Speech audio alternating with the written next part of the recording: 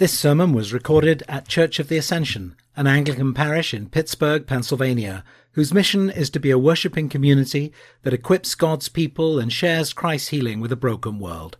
For more information, please visit ascensionpittsburgh.org. Heavenly Father, we do thank you for your word to us, and I pray that you would give us fresh insights into what you may have to say for us today. In Jesus' name, amen.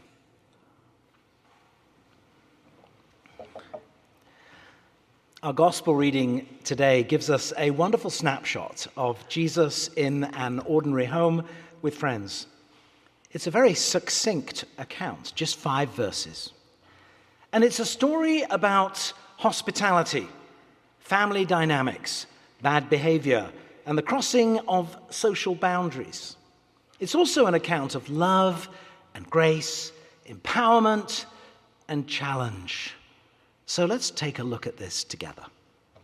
Jesus and his disciples are on their way to Jerusalem. And on the way, Jesus stops off in the village of Bethany to visit his friends, Mary and Martha. The home is described as being her home, Martha's home. It would seem that she was a homeowner and the head of the household, and therefore probably a woman of some means. Certainly, she was in a position to entertain a significant number of guests. Her household was comprised of at least 3 adults. There was herself and her 2, most likely, younger siblings, Mary and, of course, Lazarus. Mary, we learn in the next verse, sat at Jesus' feet and listened to what he was saying, and I'll come back to Mary in a moment. But let's look at Martha first. She was very busy. In this passage, she is the queen of hospitality. After all, it was a big deal to have Jesus pop in for dinner. While Mary was happily sitting at Jesus' feet, Martha was left to do all the work, preparing the meal for a crowd of guests. Many of us are probably familiar with this story. And indeed, for many, I think Mary and Martha have become almost caricatures. Martha represents the busy, extroverted woman who is most at home when she's running around fixing meals and hosting parties and generally doing all the work. Mary, on the other hand, is the contemplative, introverted woman who is most at home when attending a silent retreat or reading and praying.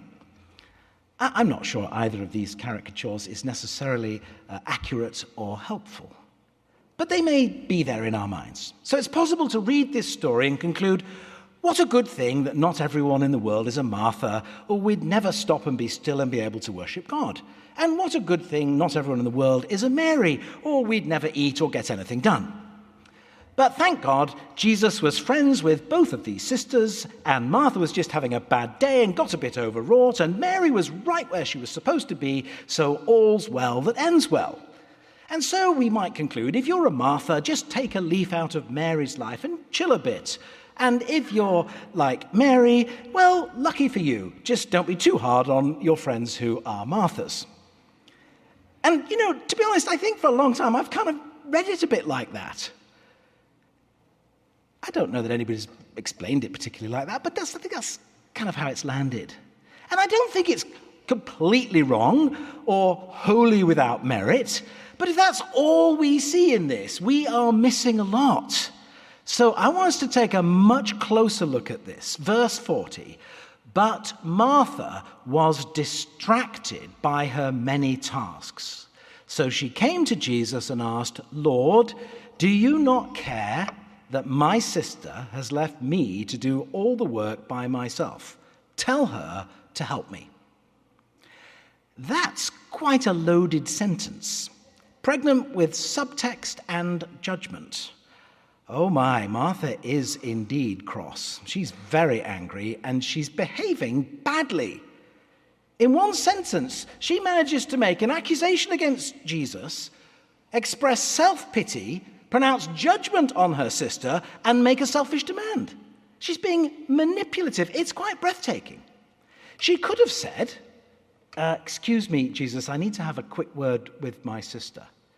And then she could have shared her frustration with her sister and asked for some help in a reasonable way in private. But that's not how Martha operated. She's a piece of work. First, she tries to manipulate Jesus by attempting to put a guilt trip on him, never mind the triangulation that's going on.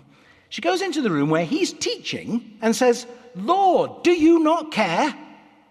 As if it's all his fault. What an extraordinary thing to say to anyone, let alone to Jesus. Well, I guess it got everyone's attention. Martha then failed to observe the first rule of what to do if you get into a hole, which is, of course, stop digging. But she digs away. "Don't you care that my sister has left me to do all the work?" And then she adds another layer to her attempted manipulation of Jesus and her sister, and she makes the kind of woe is me move. Did you notice how she makes it all about her? My sister has left me to do all the work by myself. Tell her to help me. Okay, so now we know it's all about Martha. And if, or perhaps I should say when, you encounter an outburst like that from someone, I think it's safe to assume that there must be something else going on. I guess we've all experienced people behaving like Martha. Perhaps we have behaved like Martha. But the person who is competent, capable, organized, maybe quite wealthy, known in the neighborhood for their hospitality, and yet somehow, when this person gets stressed, boy, do you ever know it. And suddenly you feel manipulated, and you're being made to feel guilty for all the work that she's taken on and that somehow you are to blame for, or you're simply made to feel inadequate. It's not pretty. But why? Why does a person even do that kind of stuff? Why did Martha make such a fool of herself and make everyone else feel miserable in the process? Well, let me suggest what might be going on here. And as I do so, I am acutely aware that people who live in glass houses shouldn't throw stones. And the closer we look at Martha, the more many of us, myself included, need to look in the mirror. And while I realize that Martha could have just been having a bad day and become overwhelmed, I think there's enough here in the words she uses and the way she speaks that reveals that there really is something deeper going on for her. So what is it that really drives Martha? I don't know. I wonder, is it approval? Is it recognition? Maybe she's thinking it's all very well for Mary to be sitting there listening to Jesus, but what about me? I'm doing all the work. It's not fair. Are you ever like that? Does the need to be needed, the need to be recognized, the need to have approval ever drive you? I wish I could say it never drives me, but if I'm honest, I rather like being noticed and appreciated. The truth is, it's so easy for us to be driven by what other people think of us or by our achievements. If once upon a time cleanliness was considered next to godliness, in our day it seems busyness is the celebrated thing. "Oh, you're so busy," someone says to us. And we think, well, yes, I am. That's because I'm very important. I've got such an important job. No one else could possibly do what I do. And we kind of get a buzz out of how busy we are. And it's extraordinary. I mean, that's such an unhealthy way of thinking. Since when was being busy a sign of anything other than being busy? Why would we think it's a virtue? It's a bit like fast food. I mean, why does fast and food, why does that ever go together as if that's a good... And I'm going to get sidetracked. But how easily we can become junkies addicted to achievement and being noticed, all in a flurry. How easily we become frustrated if we are constantly seeking to earn the approval of others or even of God. If you manipulate like Martha or moan like Martha, you'll end up being miserable like Martha. I wonder, why did she behave this way? Why do I sometimes behave this way? Why do you? Well, we don't have to make up the answers. Jesus tells us. First, Martha was distracted. The need to earn approval, running around being perfect, is very distracting. It's a very exhausting business. And if that's how you live, stop it. Second, Martha was worried. And her worry really was an indicator that she didn't trust Jesus to have a handle on things. I know that to tell someone to stop worrying is a bit like telling someone who can't fall asleep to try harder. But the scriptures give us an alternative path to worrying. In Philippians, St. Paul writes, "Don't worry about anything, but in everything," which presumably means all the stressful stuff of life, right? "By prayer and supplication, with thanksgiving, let your requests be made known to God." And he continues, "And the peace of God, which surpasses all understanding, will guard your hearts and your minds in Christ Jesus." Imagine how different this story might have looked if Martha had focused on being thankful to God for having Jesus in her home, even as she asked for help and strength to do the work that she had to do. Imagine the blessing and peace she could have known had she not behaved the way she did. Well, third, she was upset. She was irritated and angry with her sister and with Jesus, who seemed quite happy to be going along with it all. And fourth, she was self-centered. She thought it was all about her dinner party, her home, her guests, her doing all the work. I guess probably all of us can identify with Martha. How many times have you been distracted or worried, upset, or self-centered? Well, despair not. Look at how Jesus handles this. Just imagine the scene again. Martha has vomited over everyone with her self-righteous, self-pitying tirade. Talk about awkward. I'm sure no one knew quite where to look, least of all Mary. But Jesus is not fazed by this at all.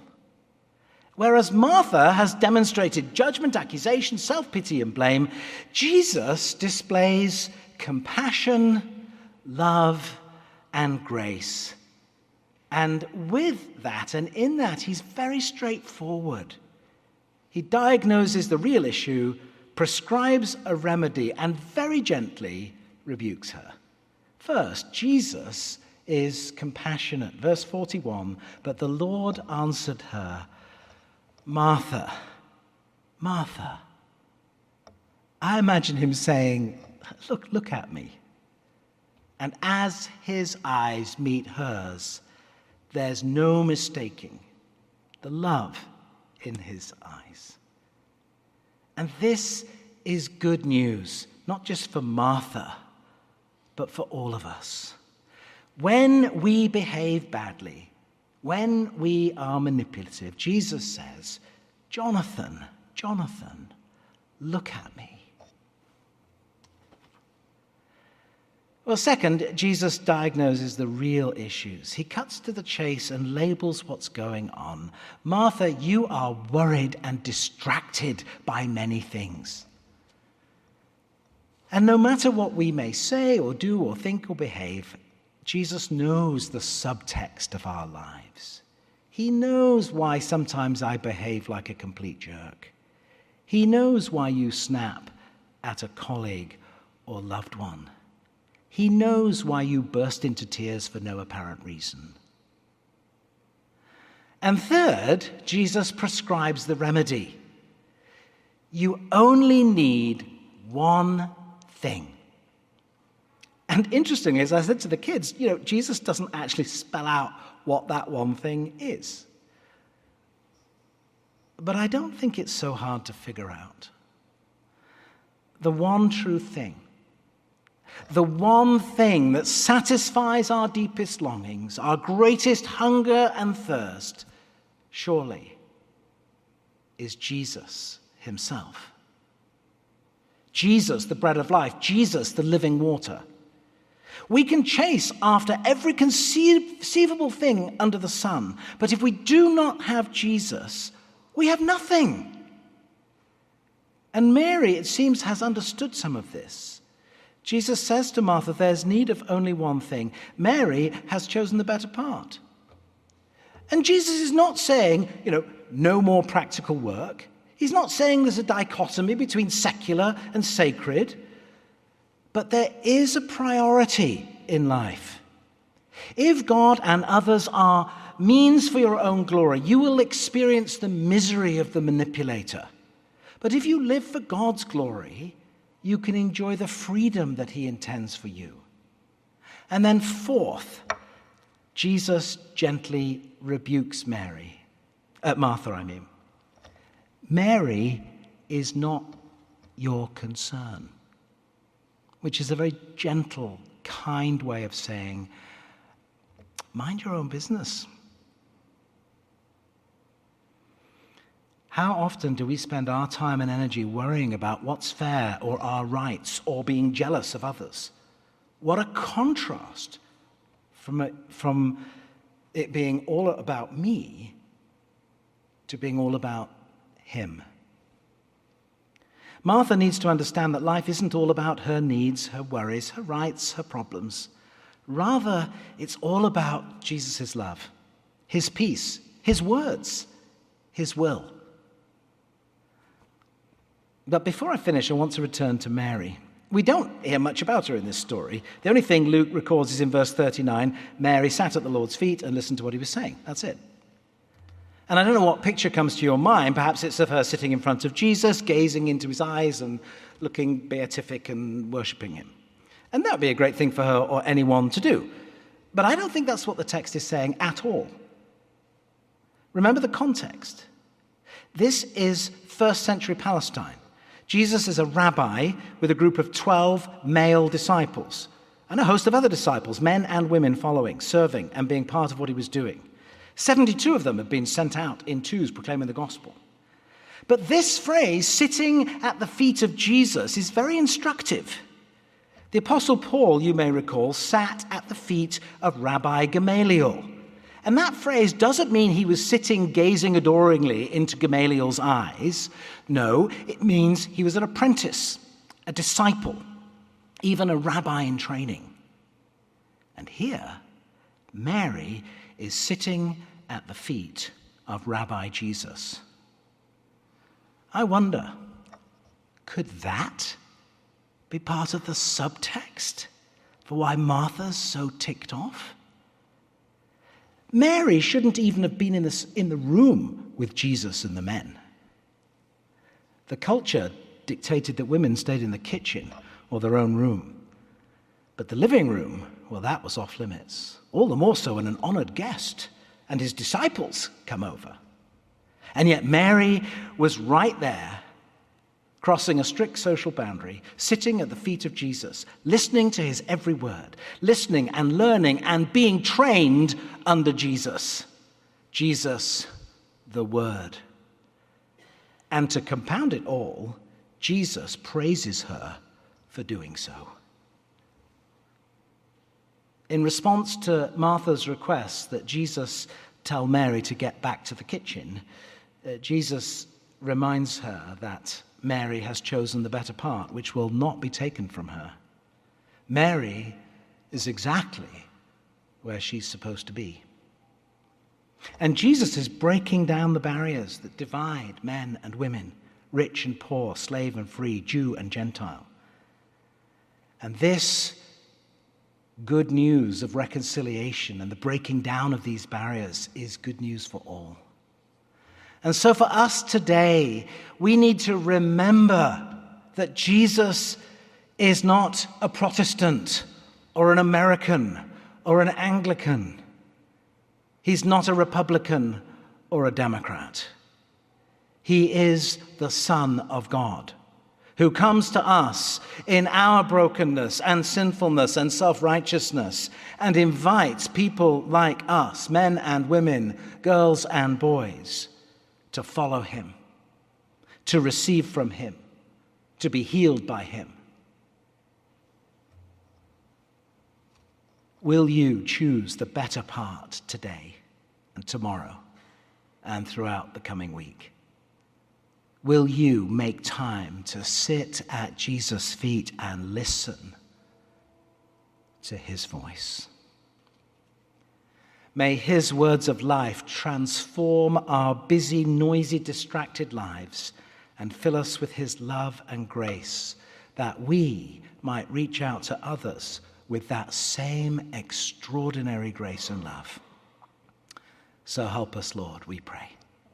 Amen.